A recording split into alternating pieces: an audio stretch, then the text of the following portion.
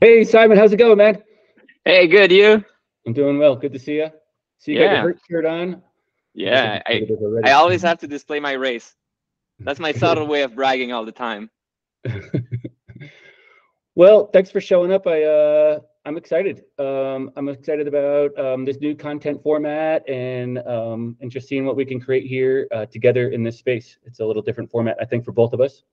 Yeah. I'm super excited too. I feel that when I make videos, it's very much a monologue, and I want to be a stand-up comedian, so that works a little bit. But sometimes a dialogue with certain topics will be super helpful. And obviously, we've raced together. We have both different experience, so I think that's going to be also very productive, especially that you're a coach. So that's actually amazing. Yeah, I'm excited about the format. You got a ton of great content out there. You have, uh, I think I've been in the space maybe longer in the ultra running world, but gosh, you Yeah, have you've been running what, 40 years? a long time I've been running. How are your knees, Brian? I think I'm gonna ask you My that every knees, week now. yeah. I think actually I just got that question the other day, believe it or not. And I just shake my head. I was at the hot springs pool after I ran the last day of January 31st. I ran 24 miles for completion of a challenge I was doing. But short order, an old timer in the hot springs pool literally asked me that question. How are your knees? How can you keep running? Right. And I was like, I can't help noticing you didn't answer the question, Brian. my knees are fine. My knees are fine. Yeah. Good, Yeah. My good, muscles are good. sore, which is good too. But yeah, nothing to do with the knees. Cool. Um, hey, I just got a text message from a kid's parent. I have my phone over this side here. Cool. Hey, Simon, we met in, I want to say it was pre-COVID, 2019. Am I making that No, up? no, it was Was it it was post-COVID? Leadville 2021. Oh, 21. Okay, so it was Yeah, post. yeah, Okay. It yeah. was Leadville. And maybe you could touch on that a little bit, and I'll fill in the gaps because we both have two sides of that story, I Because believe. clearly you don't remember much of it. Yeah, yeah. So I just got into ultra running more or less with COVID actually. So that's why I actually know the detail of when it was specifically. Hmm. And I was doing the Grand Slam that year. I didn't have nearly as much experience. Maybe I had 400 or 500 milers already. And there was this guy, the tutu guy. What's his name? Keith, I think. Do you know the tutu runner? He's one of those 100 miler. Anyway, I raced with him at Old Dominion and was like, Leadville is the hardest race out there. I'm always like a few minutes only below cutoff. So it really got me stressed about the race. I was super nervous. So we went in Leadville early to scout a little bit and meet people, and we met a common friend. We met Mickey and Tracy, and they gave us a bunch of good tips. Then eventually, my wife Nora was going to crew me, and that's where she met you. And obviously, she's much nicer than I am. So you guys became friends. I hadn't seen you at all. You introduced me to Tom, who became my pacer for Leadville, or most of it. I think he did like 20, 24, 26 miles. And then we met after the race. And I was like, who the fuck is that guy? But but things have evolved since then. Obviously, we've raced a lot together, including Badwater. So thank you again for that. That was amazing.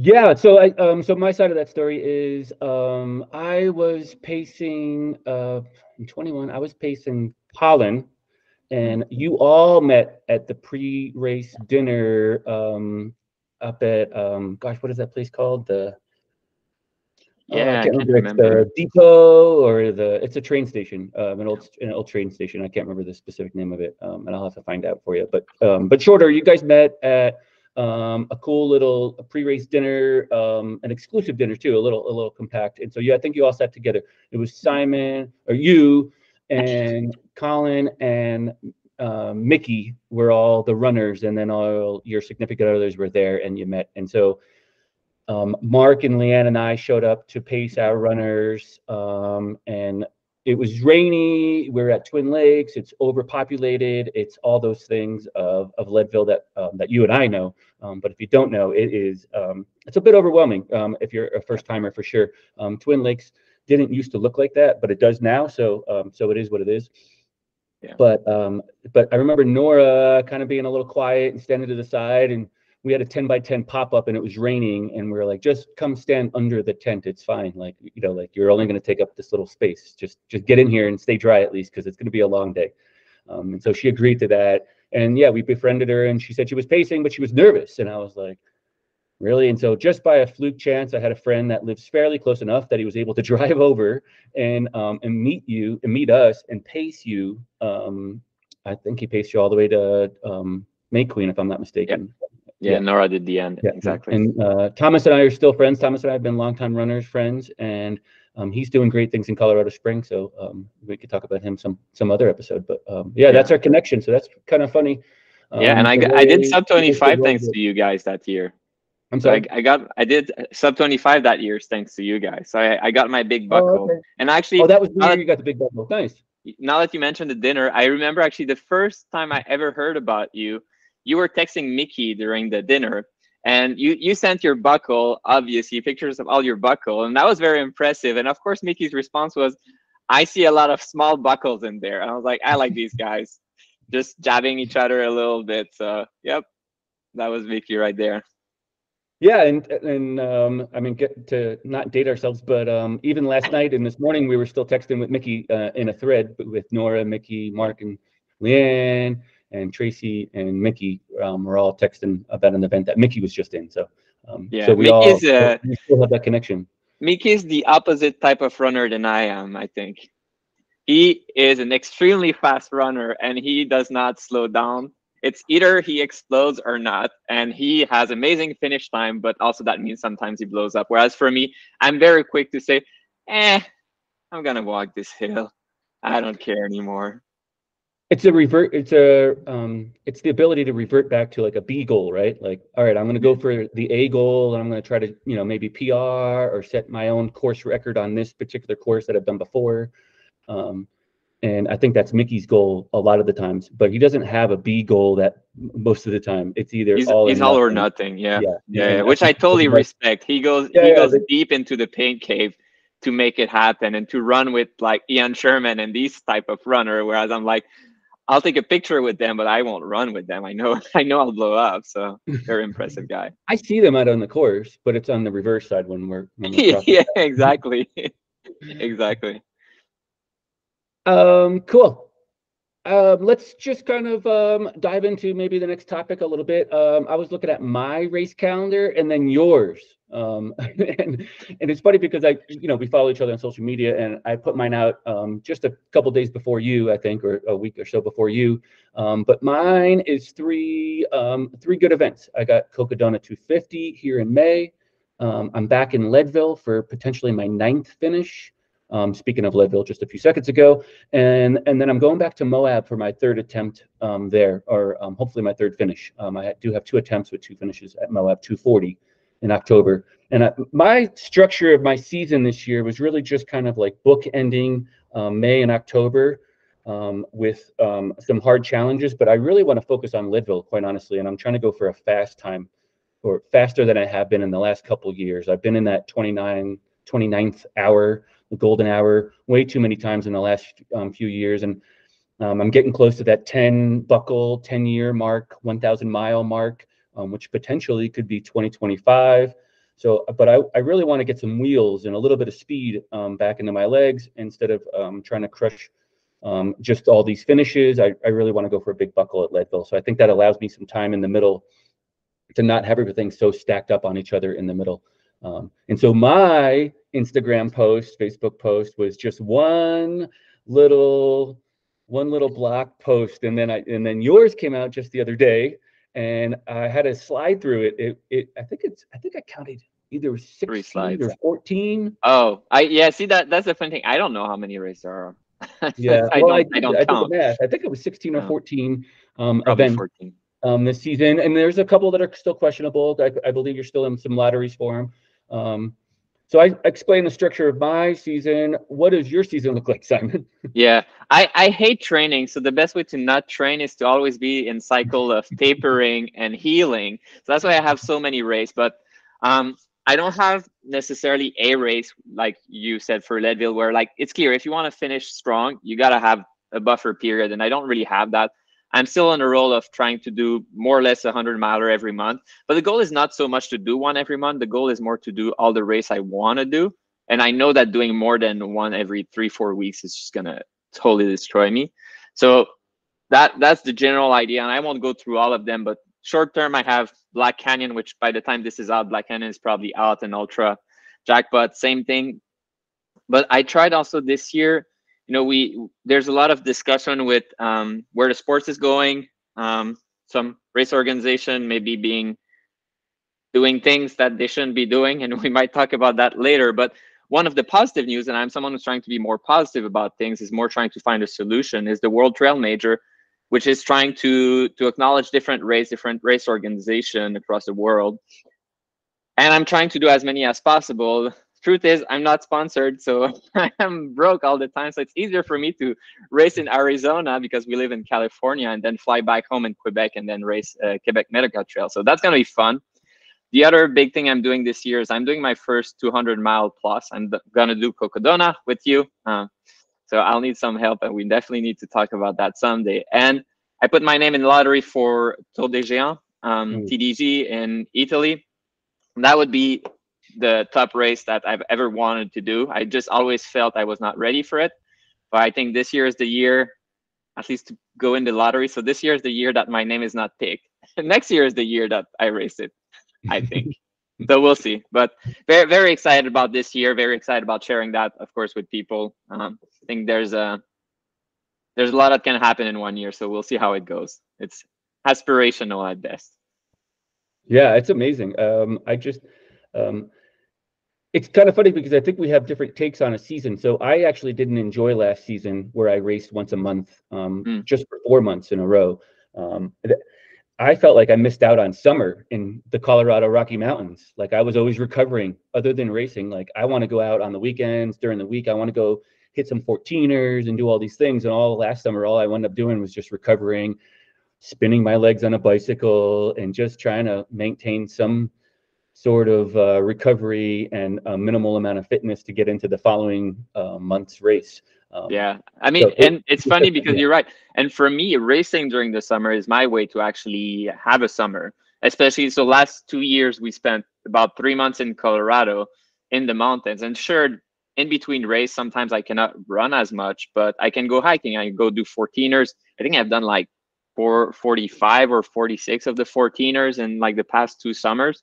So healing forces me to actually say, okay, yeah, today we're hiking. We're not running. And as opposed to having a like training block where I'm trying to do 20, 25 miles, I'll just go do my hike, and I'll be with Nora. We'll be traveling, discovering places.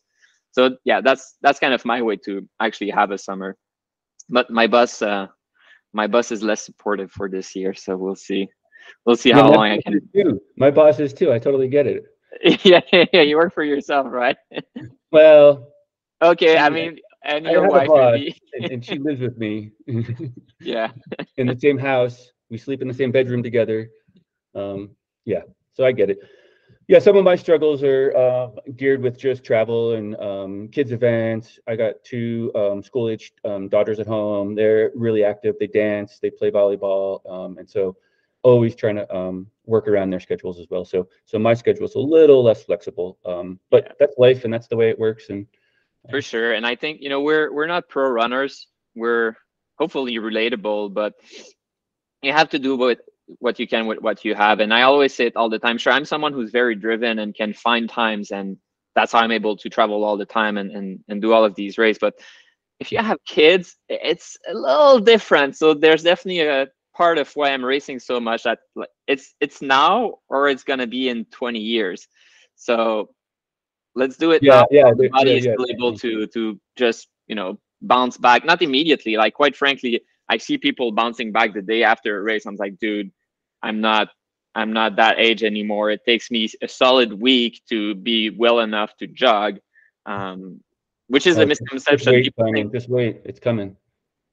It's going to be longer than 1 week. I'm going to be 50 in May. I know. You said you were not going to age yourself, and we were pretty close by saying you ran for 40 years, but now you just age yourself. Yeah, When's your well, birthday? 40 You years, should we say got to the do the date math now. somewhere along the line. How old am I, right? If I've been running for 40 years. Yeah. But you were, and when you were younger, you were doing more like track or like actual running, you know, which is also really cool. I mean, that's a lot of knowledge that you have right there. Whereas I'm a late bloomer. I was not running before 30. So Yeah, definitely. I was a prodigy kid growing up. I ran the mile and the 2 mile on the track. All summer long, I went to every 10K, 5K, every weekend across northern New Jersey that my parents would take me to.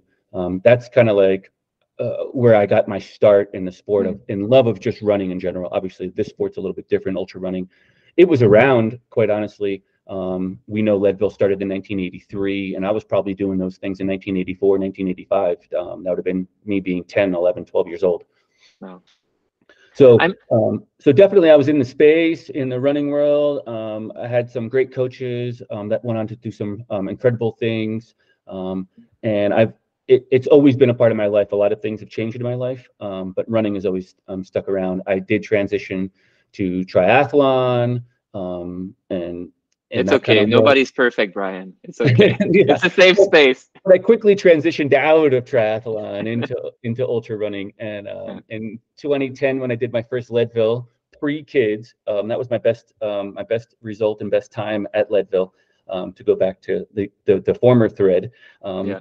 but in general, I enjoy the sport, the space, and all that ultra running has offered, and that I've helped to establish for myself between my own business and coaching that I do full time, and all the friends and camaraderie, all the text email threads that we have going on between our friends that are racing currently this weekend or not. So yeah, it's been an interesting journey and just super fun to be there and kind of see it all happen. But we do have some issues, right? If we can probably touch on them quickly. But what about UTMB and the state of the sport? I guess is a good segue into that. Yeah, yeah, absolutely. I did have question for you, but I'll reserve for another episode. But yeah, I mean, I think it's good to level up with people and like why we want to talk about it a little bit. I mean, myself, I might even make a video on my channel. It might already be out about the whole UTMB situation.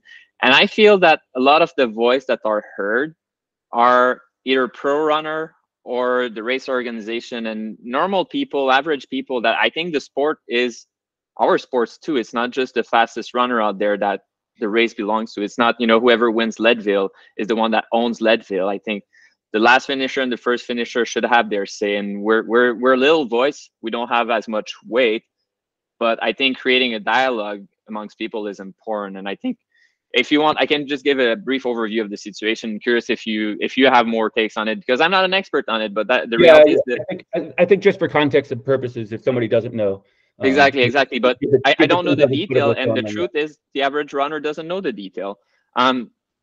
But the latest kind of update, of course, was like the whole Gary Robin situation. Gary Robin being a very well respected and very well known ultra runner, but also race director. He had a race in Whistler. The race was kind of pushed aside because of how it was difficult to deal with Vail Resort. We learned this fall that UTMB is launching a race pretty much the same date, pretty much the same place. And then, of course, that leads to speculation. Was there foul play a little bit? Or was it just Vail that were being dicks? And I think if UTMB had been a race organization that was seen positively, people would have just said Vail Resort are assholes, and that would be the end of the story. But truth is, UTMB, which has done a lot for the sport, denying that UTMB, the race itself, is a great race would be insane. It's the world championship, and it's an amazing race, and I would love to do it someday. But that leads to, just like any other big race, it's tough to get in. And then they create the monopoly system with the stone system that has rubbed people the wrong way. And one of the reason it rubbed the wrong way is because Ironman bought a share in UTMB. And it's very easy to draw parallel between UTMB as a final and Kona. And just the monopoly system of Ironman, where you have to race other Ironman race just to go to Kona. It's going to cost you probably $20,000, $30,000 to race the race. And that just doesn't sit well with trail runner. So sure, the Gary Robbins situation sucks. But did they do anything bad? I mean, I was not in the meetings. I have no clue. But the stone system, the monopoly system, the perception that it's getting more and more commercial, and that other small race organizations that are just doing that for the love of the sports are getting pushed around, I think that's where people actually have an issue. And that led to some pro runners, Zach Miller, Kilian Jornet, sending email to all elite runners to rethink a little bit if they should meet somewhere else instead of UTMB, because UTMB is not the official final of anything. It's just best runner go there. So winning UTMB is a big deal. But if all the Kilian Jornet of this world would say, hey, we're racing Leadville next year, then the big race becomes Leadville, and that's the race that is important. Did you receive an email from Kilian and Zach, or? It might be in my junk spam box. I think so too. I think so. I blocked them. You know, Kilian writes to me all the time. I was like, dude, you're just annoying. So I blocked him. But yeah, no, they did not email me. Too bad. But yeah, and that's their take. And I think different group have different priorities. Obviously, the race, they want money, which is fine. Making money is not a problem. Being profitable is not a problem, and they will make money with sponsors and also with registration. Pro runner want visibility, they want sponsorship, they want money too, and that's normal. And I think the little guy, what do we want? Well, we just want a good race, and we don't want to overspend. And we want also maybe a race that supports the local community, supports the sport in general, is environmental conscious. So we have kind of different priorities. And that's where I think we need to ask ourselves, where's the sport going? And are we okay with some of the direction? So that's my monologue for now. Mike, to you now.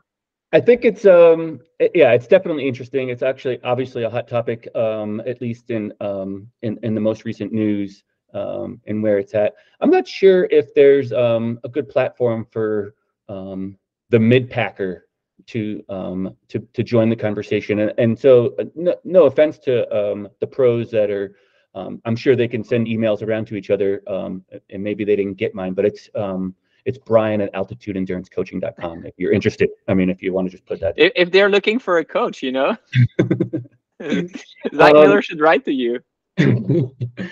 So with that said, I think it's an interesting point. I don't think there's any discredit to the mid-packer. I don't think they were trying to leave us out. I just think that they operate in a different platform than we do, and that's fine by me.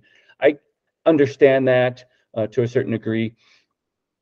For some reason, UTMB has not been on my radar ever prior to this whole conversation, prior to Gary Robbins. I'm not sure why. The stone system seemed a little weird. I think that's only grown. My lack of interest in it has only grown since Ironman bought it. I have Ironman experience. Prior, I did tell you I did a decade of Ironman racing, and it just kind of leaves a weird taste. I think there's a little bit of the sport of triathlon is dying, and maybe that's just my point of view because I'm not in the sport currently. But I think they needed to do something, and they see the growth of trail running, and so they quickly were trying to jump ship and come in, and I think everyone listening or viewing, however you're getting this content, you've been a witness to it. If you've been around for at least a year or two, you've been a witness to the fact that they are swooping up a lot of the events locally. Just the race down the street from me in Grand Junction, Colorado, which is about an hour away.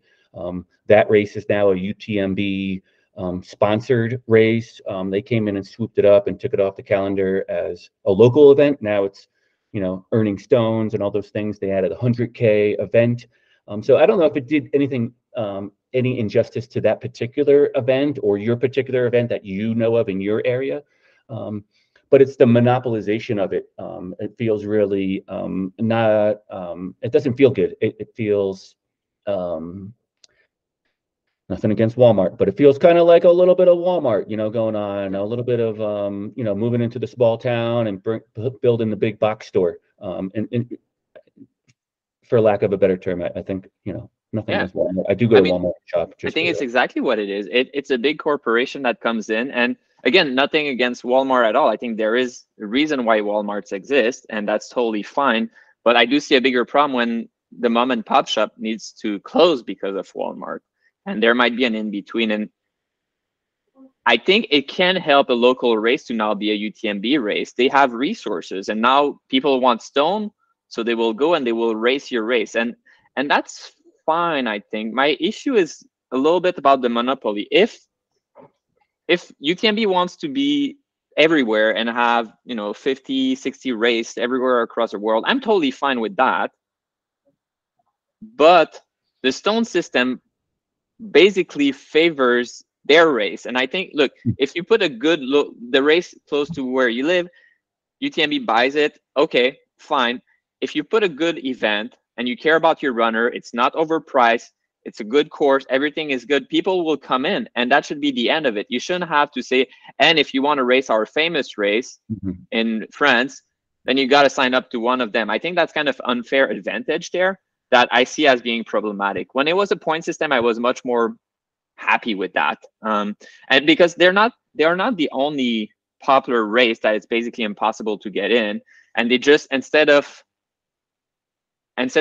picking races that are not only theirs, Hard Rock, for example, you're going to wait 8 years to get in Hard Rock nowadays, and you have to do a qualifier, but the qualifier are not picked because they own it and it's profiting them.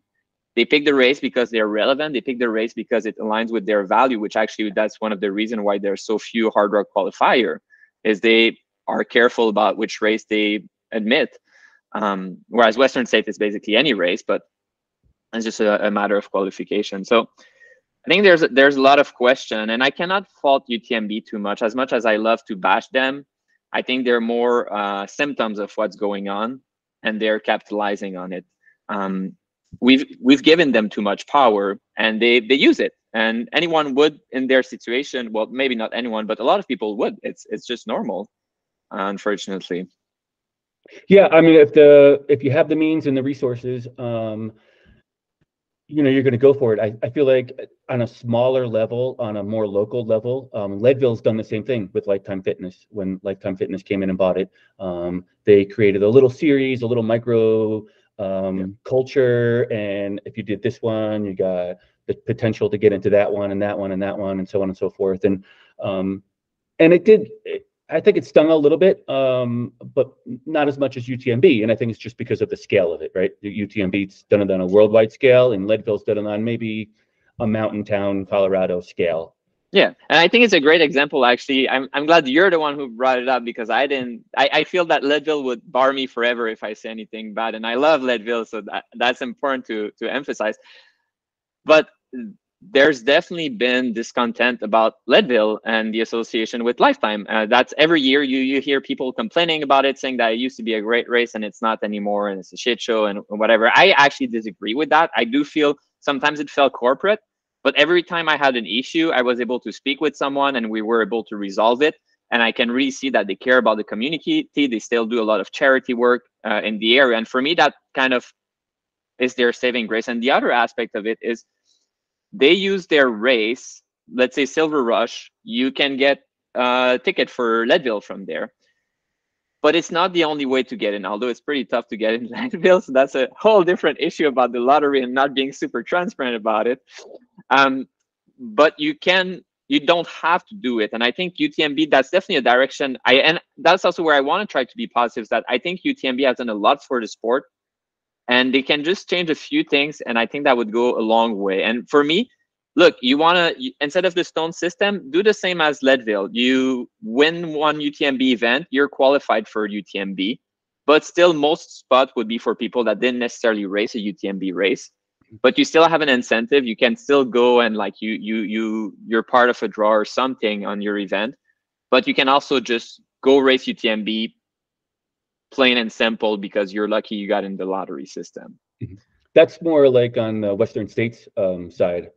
Yeah, exactly. The golden ticket process, right? And they're not you're not buying into the stones or the process or anything. If you want to be elite and you want to run at the front of the pack and you want to earn a golden ticket, that I think some of the races you're going to have golden tickets at them. Yeah, I'm not planning to get a golden ticket like that.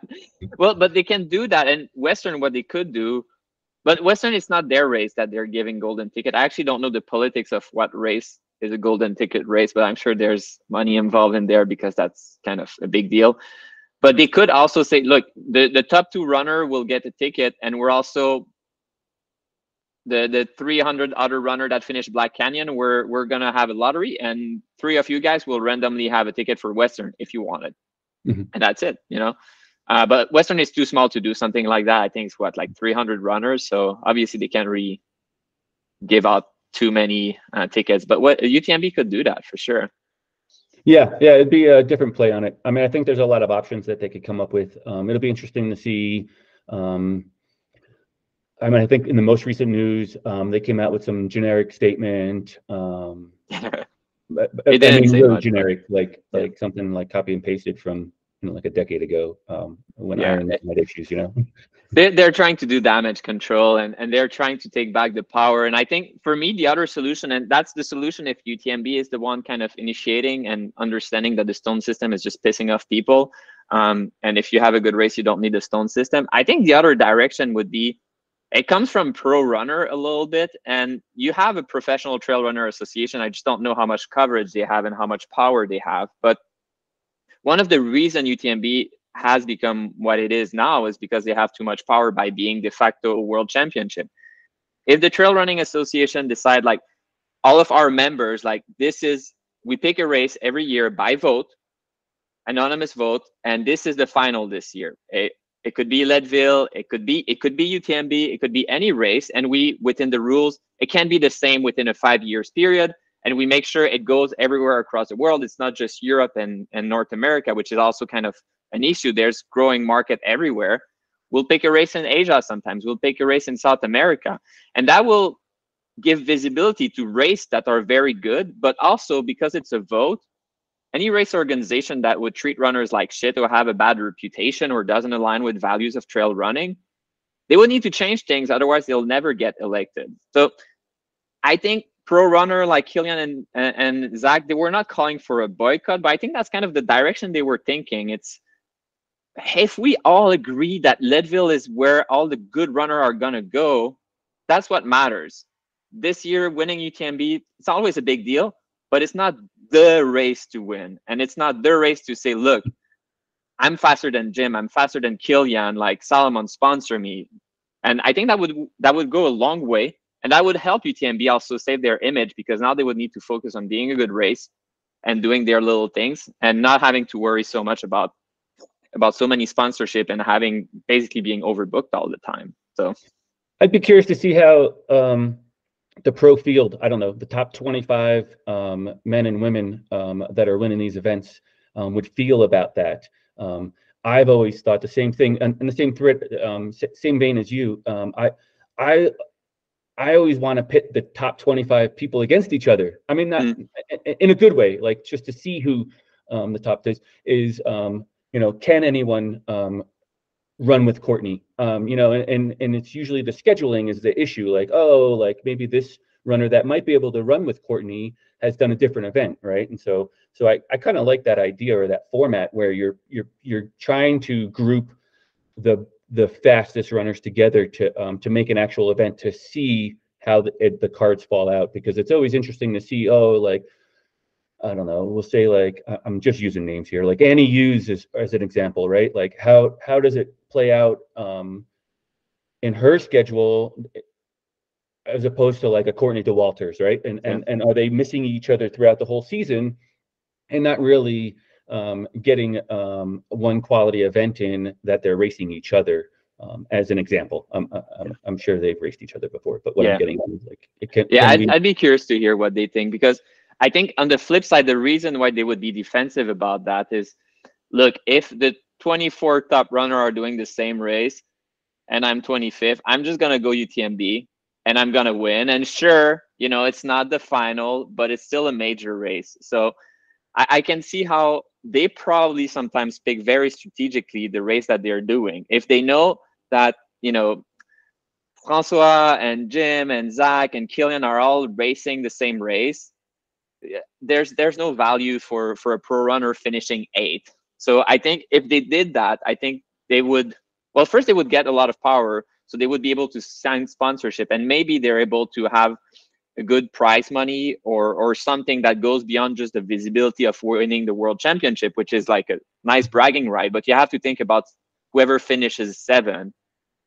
If there's no value finishing 7, then they won't come, and that's where very quickly it just doesn't work. So maybe you have to have a big prize pool, or maybe if they have enough money, just the fact that they participate, you have some kind of stipend or something. I don't have like the exact format, but I see it as a dangerous that, well, everyone is racing this race close to Western State. I'm gonna do Western State and like win easily. Like, well, you got that trail series that you were just describing, and you're going to one of the events in Quebec, I believe. Yeah. Is there any buy-in to that? Have we seen any buy-in to that process just yet? I mean, I understand it's a trail series and it's maybe a recreation or a new creation of something that's been done in the past. But again, if we're not buying into it, or the pro field, that top 25 that we're discussing, aren't buying into it, then it doesn't really hold as much clout in my mind. That's exactly the issue, I think, with the World Trail Major, and that's partly why I want to race these races and make YouTube videos, is to give visibility. Because if there's no buy-in, and I understand the pros won't care so much, but if at least average runner are like, hey, that's kind of a cool concept, that can help them gain legitimacy. Because the issue with a series and a score system like that, so the way it works for people who don't know, there's now 10 races, I think, and your top 2 race will give you points, and whoever has the more point will win. Now, the issue with something like that is that it becomes very strategic about which one you pick. Just pick the race that no other pro runner, well, I mean, there will always be pro, but pick a race that you feel confident getting a good ranking. You don't want to go the same day that Courtney is going. Go a different one. She's not going to do all 10 of them. And that can lead to something that's first not super exciting, because the winner won't be decided on a specific day. It might be they race the first 2 races of the year and that was it. And the winner might never race second place. Like, they never actually went against each other. So it's hard to say you won because you have more points than the other person, but the other person just picked the wrong race. So I don't know. Do you know how it works? Like, so here's my question. I don't know the details. Like, yeah, I don't know either. What I'm getting at is, if you ran 10 events and I ran 2, do you just assume more points because you ran 10, or is it No, because they only pick, and I might be wrong about the 2, but that's what they were saying before. But like, if I ran 10, they will pick my 2 best ranking in there for the points. Sure. So the advantage of running more than 1 is if you have a bad day, it helps. But racing 10 of them, well, first, it's impossible. Some of them are the same day, which also is problematic in a race format. But yeah, so it's about being strategic. You couldn't even do 10. No, you can't. It's not feasible. So I think that's an issue a little bit. I think what they could do, though, is that the point system would qualify you for kind of a final or something.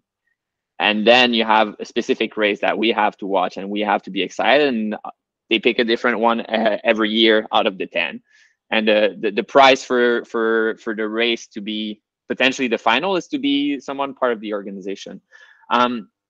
We'll see how it evolves. It's been done before, and we'll see. But I think one other aspect that I very much like about the idea of changing what would be the world championship is just making it happen is difficult. But UTMB is a specific type of race, and you have a lot of bragging right if you win that. But there's other types of race, and we see it with Western State, for example. You have Javelina or Black Canyon or Golden Ticket race for Western State, and they're kind of not exactly the same type of race. So some people will perform very well at the race like Javelina. They will do like 12 hours or 13 hours.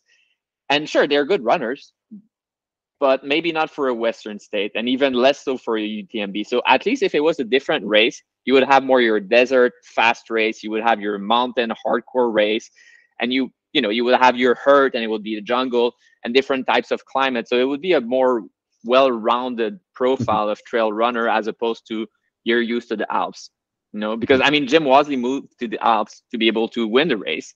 If it was the secret ingredient to win, that's great for him. But what about people that don't have the resource to do that? Is it unfair that he can train in the same type of terrain than someone who lives in Phoenix or something? It's kind of odd a little bit. Mm-hmm. Yeah, I mean, I think you see that in the pro field. I mean, there's a lot of pro athletes moving to Leadville, moving to Flagstaff, moving to the San Juan Mountains. I mean, I think you know, and so Jim moved to Europe to be specifically on the course. I would love to do that. You should totally do it. I should do it. I should do it. I'm waiting for sponsorship. That's the problem. Who's gonna? Yeah, I need a sponsor. I need a sponsor, and I don't think my well, I would be finisher 1,000 on UTMB or something like that. So I don't think that's gonna cut it. So it's good. So it's actually funny that you say that, because I was just thinking we haven't even brought up the name yet of the show that we're doing, and it's and I think we've sort of agreed on bombing on ramen. So maybe ramen will pick up the bill. Maybe we can get like an official sponsorship through ramen. I mean, seriously, I eat darn enough of it to earn a little bit back from them. I mean, can I plug my actual, like, not quite sponsor, but they should be? There's definitely Coca-Cola and there's definitely McDonald's. I mean, I know they're not usually sponsoring athlete, but it's a match made in heaven. There's no question there. I'm very into their product. I actually calculate the calories for Coca-Cola in some of my race, and at least a third of my calories come from Coke. And that you're like doing that methodically, like on a spreadsheet, right? Yeah. I thought I remember that. Yeah, I knew that. But it's an actual thing. Like, I actually calculate. I do it for my channel to know, like, okay, what's up? How many calories I have? And you would think that a lot of calories come from gels because you feel you take a lot. But when you make the math, it's like, yeah, I had 15 gel, which is a good amount. But that's just 15. A lot of soda, Simon. I mean, I've paced you, and I've been at different events, and you drink a lot of soda. Yes, Dr. Pepper is better, but it's usually there. They don't have it at 8 station. Under the Coca-Cola umbrella? Huh? Is Dr. Pepper under the Coca-Cola umbrella? Oh wow, that I'm comfortable talking politics about UTMB, but Coca-Cola and soft drinks, like, I draw the line there. They could destroy my life. So no, I actually don't know. I don't think so, but I'm not. I don't know. I don't know if it's standalone. I think it might be under the Coca-Cola umbrella. Could be. Could be. Cool. Hey, so quick thought about that. Do you know what comes from ramen? What calories come from ramen? The amount of calories? How methodical is your spreadsheet for nutrition? So the way I do it is, because I'm filming my race with the GoPro, after each aid station, I say very specifically what I had, and then I'll calculate. So for ramen, it really depends if it's like one of these square cubes, and usually you don't have the full pack, so it's a little hard to estimate. But from one of these bowls, it's 390s, which is solid, but it's a lot of ramen. Like, you really have to sit down and eat that. So, but it's good calories. Yeah. So they might be second tier, like a silver sponsor, and a silver sponsor. Yes, that's true. Coca-Cola. Yes, exactly. Oh man, we got our hierarchy already. So Coca-Cola and ramen, if you're out there, we're here. We're ready to talk. We're here, ready to rock and roll. And McDonald's, honestly. McDonald's. I'm not McDonald's, but I'm not a fan. But after a race, when I'm super hungry, you know, like when the hunger comes after, like, I don't know for you, but for me, towards the end of a race, I really can't eat anymore. And then eventually, maybe a few hours after, it kind of picks up, and my body's like, it's time to eat, Simon. And McDo is a good one for me because you can get like 3,000 calories for. Well, it used to be cheap. Pretty quickly. Yeah, they used to be cheap, but now it's not cheap anymore. And they have usually you can refill your Coke, and I think that's actually why I like it so much, because then I'm going all the time. So I probably get more calories from the Coke there also. Out of the fountain machine. Hey, $1 for unlimited Coke. I mean, they're not making a profit out of me. Let me tell you that. Other news, just thinking, did you see the Olympic marathon trials this weekend? I have not, but what happened there? Man, it was super exciting. So I'll briefly give you the recap. Men's and women's Olympic marathon was in Orlando, Florida. It was a super nice day. It looked like it was, I watched it on TV, so I wasn't there firsthand, but it looked like it was a super nice day. It was partly cloudy. It got up to 75 degrees by the finish line, but they started out early enough that it wasn't that hot when they started. Nice big packs, everyone playing nice and playing fair. Man, it was awesome. I'm just into running, and I was super excited. I was like a little kid. I was sitting like I could sit on my couch and watch TV, but I was sitting on the floor in front of the TV watching it. That's how intense I was into it. The men's race, just to briefly recap, stayed together for quite a bit, maybe up to mile 16 or so. And then Zach Panning, gosh, what an effort this guy had. He's a Brooks Hansen sponsored athlete. He leads this charge, and he's pulling Young and Mance along with him, two other guys who are teammates. Mance and Young are teammates together, and they were sort of the favorites coming in, or not even sort of. They were the favorites coming in. They have qualifying times already. In short order, the three of them go, and Zach is just driving this little three train of guys, and they're just sitting on his shoulder, and they're in great spirits. And it's interesting to see, because I haven't seen it before, or you see it less likely than in the trail world, but they were supportive of each other. They were giving little, not high fives, but little slaps of the hand, the teammates, little encouraging words. There was some dialogue going on where they were talking to each other at the water stations, like, hey, you're looking good, stick with it. It hurts, but it was encouraging to see that. They were encouraging each other, and the two teammates were actually encouraging Zach as well, who's not their teammate. So the drama was unfolding. If Zach ran under a 2:08 something, I can't remember. I'll make it up. A 2:08:30. I don't know what the actual number was. It's 2:08, mid 2:08. 2 hours 8 minutes and some change in seconds. Zach would have got a third qualifying spot for the U.S. team. There was only two allotted.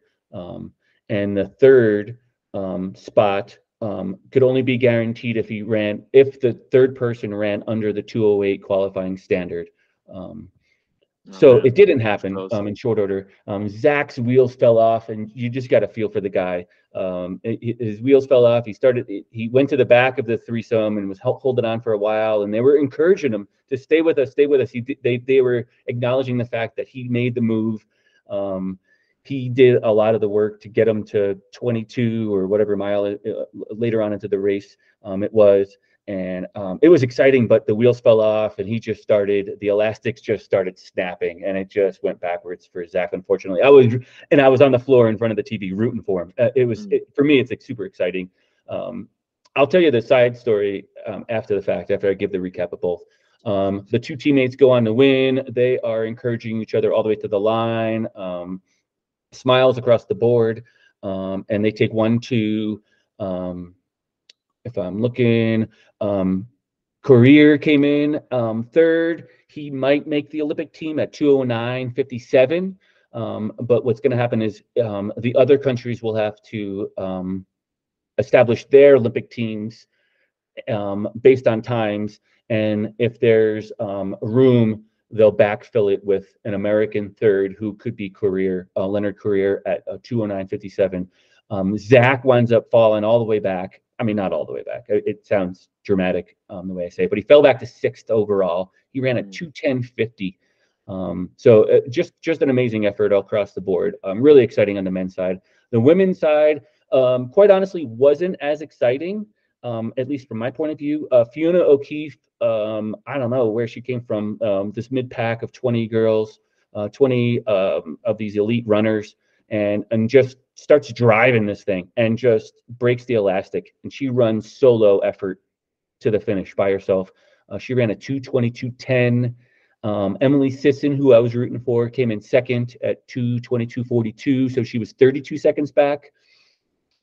And Dakota Lindworm, who did initially make a move and was driving the group, took third overall. And on the female side, for the U.S. women, 3 spots were available. So Dakota did make the team, as opposed to the men's side that only had 2 spots available. I was rooting for Sarah Hall as well, always a great athlete, super inspiring. A lot of her Instagram stuff is really super cool in the space. She fell back to 5th, came across the line at 2:26:06.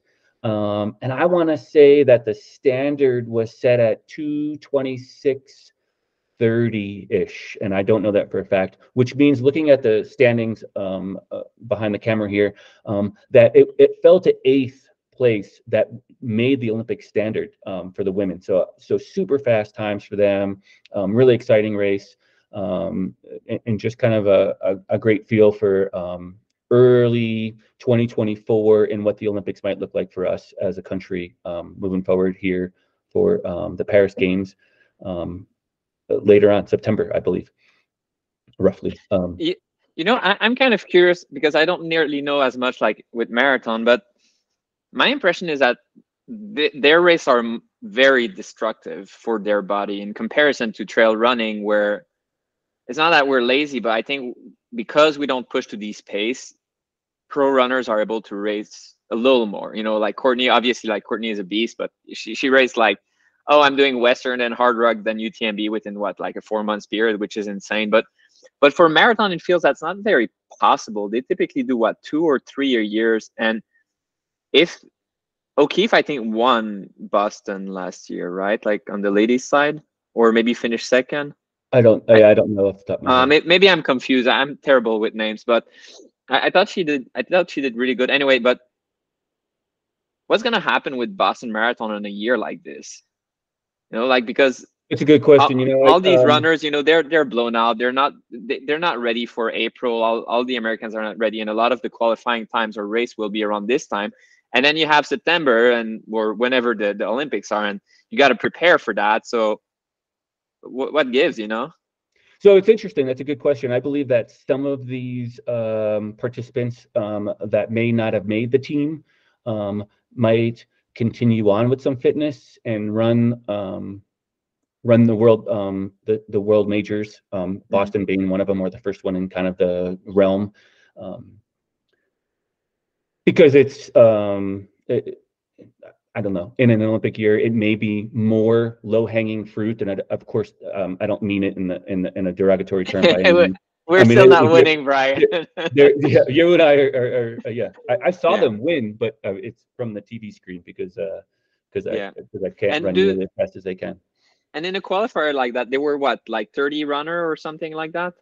Oh, probably more. Do they pull the plug sometimes? Because if you see you're not top 5, like what's the point? Like then definitely. You're shooting for, on the men's side, you're shooting for the potential of a 3rd spot if you run the qualifying standard 2:08 and change. So definitely 2 are going, but the 3rd is a question. And so I think that was Zach's feel for it. Like and the 2 guys that did win already met the standard, so they didn't have to re-meet the standard, if that makes any sense. But Zach would definitely needed to make the standard as well. But in short order, 3 females are accepted and going to represent the U.S. There's obviously an alternative, the 4th place female, and the 3rd and/or 4th place male will be the team alternative in case something happens to one of those athletes. But otherwise, you got maybe 4 spots deep, and you got 40 plus. And then you kind of know, right? Like I feel that you kind of know if it's not your day, especially at that level. Like they know themselves, and sometimes it's not your day. You're halfway through, and you're like, look, like there's no way I'm catching up. And then what? You're destroying your body. So yeah, a lot of them did pull the plug, and in the live coverage, you could they were giving us updates on who got spit out the back and who just walked off the course. It was a 2-mile loop and then 3 8-mile loops, and so no one was too far from the finish line to pull the plug and call it a day, and maybe save it for a Boston or another event if it wasn't their time. So yeah, and then even like Molly Huddle was dealing with a knee issue, and she gave up her spot just a few days before the event, so she didn't even toe the line. So maybe she'll be back and healthy to race the Boston and the other ones coming up, but she won't make the Olympic team on this go around. And there's I'm rooting for him. It's exciting to watch it on TV, but then when you see the 4th, 5th, 6th, and later finishers coming in, like they've spent so much energy at this, racing and training for 4 years for one shot, and it's heartbreaking. It's similar to the golden hour at Leadville, like when you see these guys coming in and they might not have enough real estate and enough time, or too much real estate and not enough time to get to that finish line, and you start to get choked up for them. It's kind of an emotional deal, and these guys put in 4 years of effort to to show up 5th place or later, and it may not happen for them still, you know.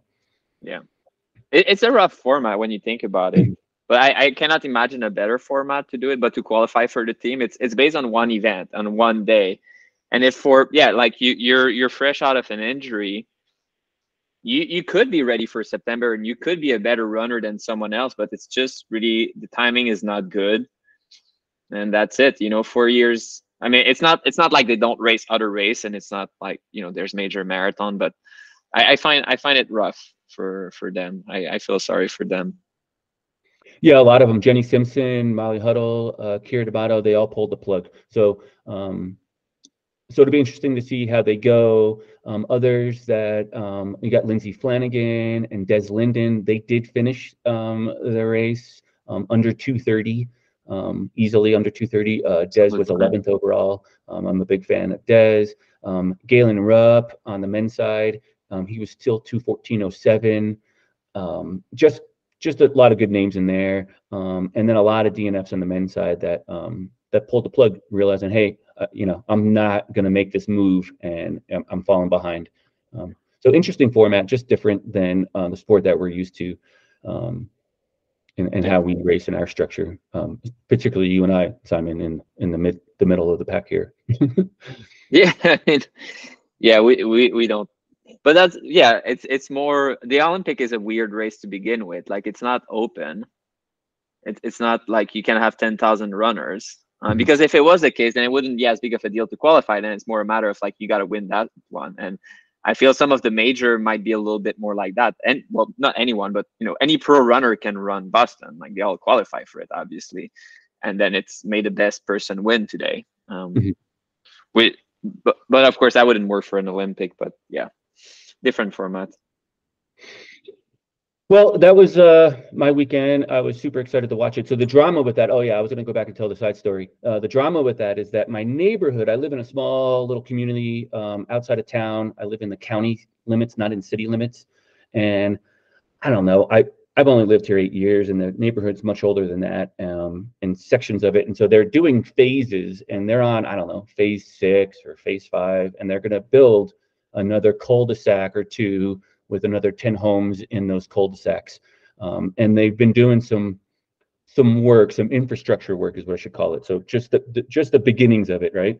And recently, our neighborhood has been experiencing these power outs or brown downs, and just kind of these things. And so no other time, yesterday morning, I'm watching the Olympics and the power goes out. I'm watching the Olympic trials and the power goes out, and I have to, and it goes out for 10 seconds, comes right back on. And you would think you just turn your TV back on, but I do live out of town and all these things. So I have to reboot my TV, and my TV has to connect to the Wi-Fi in order to run. And of course that takes time. And by the time I get it back on, I got it on one of the first few times, and within 30 seconds it went back out, and it takes like 4 minutes to get back on, which over the course of 2 hours and 8 minutes isn't, critical. But oddly enough, I missed the men's finish because of a power out. Oh, no. But I had it on record, and I was able to watch it after the fact. But I was watching it live and wanted to watch it live. I have a little mother-daughter apartment in my basement in my house, actually right behind me. And my renter, Tom, he's a real great guy, super nice. He came over last night and was just chit-chatting. He said he heard me cursing through the wall. and he obviously knew that the power was out, because the power would go out and then I would cuss, and I'd have to restart the whole system and turn. And then I was, I explained to him the story. I'm like, normally the power going out, it's not that big of a deal. I'll find something else to do. I'll go shovel the yard. I can do the dishes, whatever it is, like I can find things to do. I said, but it was because I was watching the marathon trials live. Power goes out 6 times during it, so just kind of frustrating on my personal wrong timing. But yeah, and here I am in front of the TV, like just hitting the button, like restart, trying to get it to up and run. So hopefully we can. Hopefully, if my HOA is listening, you guys will get that shit figured out. Yeah, that's funny. So that's my drama for the weekend. But anything else you could think of before we wrap it up for the intro episode? No, that was fun. That's fun. Yeah, it was good. I think we got a good format. Hopefully you guys enjoyed that, and we'll work on refining it as a process along the way. Oh yeah, we should ask question for Coach Brian. Oh yeah, I think we got some formats coming up. So I think the structure is ask the coach a question. I think our current events, we kind of nailed it this particular episode, but we could always have that. Our format is also to bring on some guests as well. Obvious, not maybe it isn't obvious. Hopefully, I think people would get bored with just you and I having a conversation all the time. So I think so we'll bring too, on some very guests. quickly. Definitely bring on some guests. So Yeah. so I want to make that clear. It's not just going to be you and I talking about nothing or something. But anyway, definitely bring on some guests. And we also have some ideas on bringing some regulars and maybe and not so regulars on the show, and just kind of having a more of a conversation with some other people in the space. Yeah, and Yes, I think that's spouse also, so de facto crew and pacers. Yeah, spouses. Yeah, we're talking about our spouses. We have a good friend that that really follows the sport at all levels, at the pro ranks all the way down to the back of the Packers. Mark is a podcast aficionado. I think he said to me like a podcast suggestion once a week. Hey, you should listen to this one. You should listen to that one. It's great. I love it because I need that kind of stuff to kind of find those nooks and crannies in the space. Yeah, curated material. It's marked approved, so that's good. So, oh shoot, what is the guy's name? Bill Doper. Do you know who Bill Doper is? No. So Bill Doper. Bill Doper's an old timer guy. I'm not sure of the history of Bill Doper. We probably in one of the next few episodes probably should ask Mark if he could fill us in on the more specific history of him. But Bill Doper was what we called back in the day the super fan. He knew all the stats and all the numbers of every athlete, probably the top 50 in any particular race. I mean, if there was a betting sport, you could probably ask Bill Doper at the time, and he would know, like the odds of who could win potentially the event. And he was an old timer, didn't participate by the time I knew who he was, but he became a little bit of a legend in the space. There is a bench outside of what is the coffee shop in Leadville? Yeah, I have the hat. Is there a Mountain Pass Cafe, or there's a bunch of names now? You get all your mountain towns mixed up, I would imagine. Yes.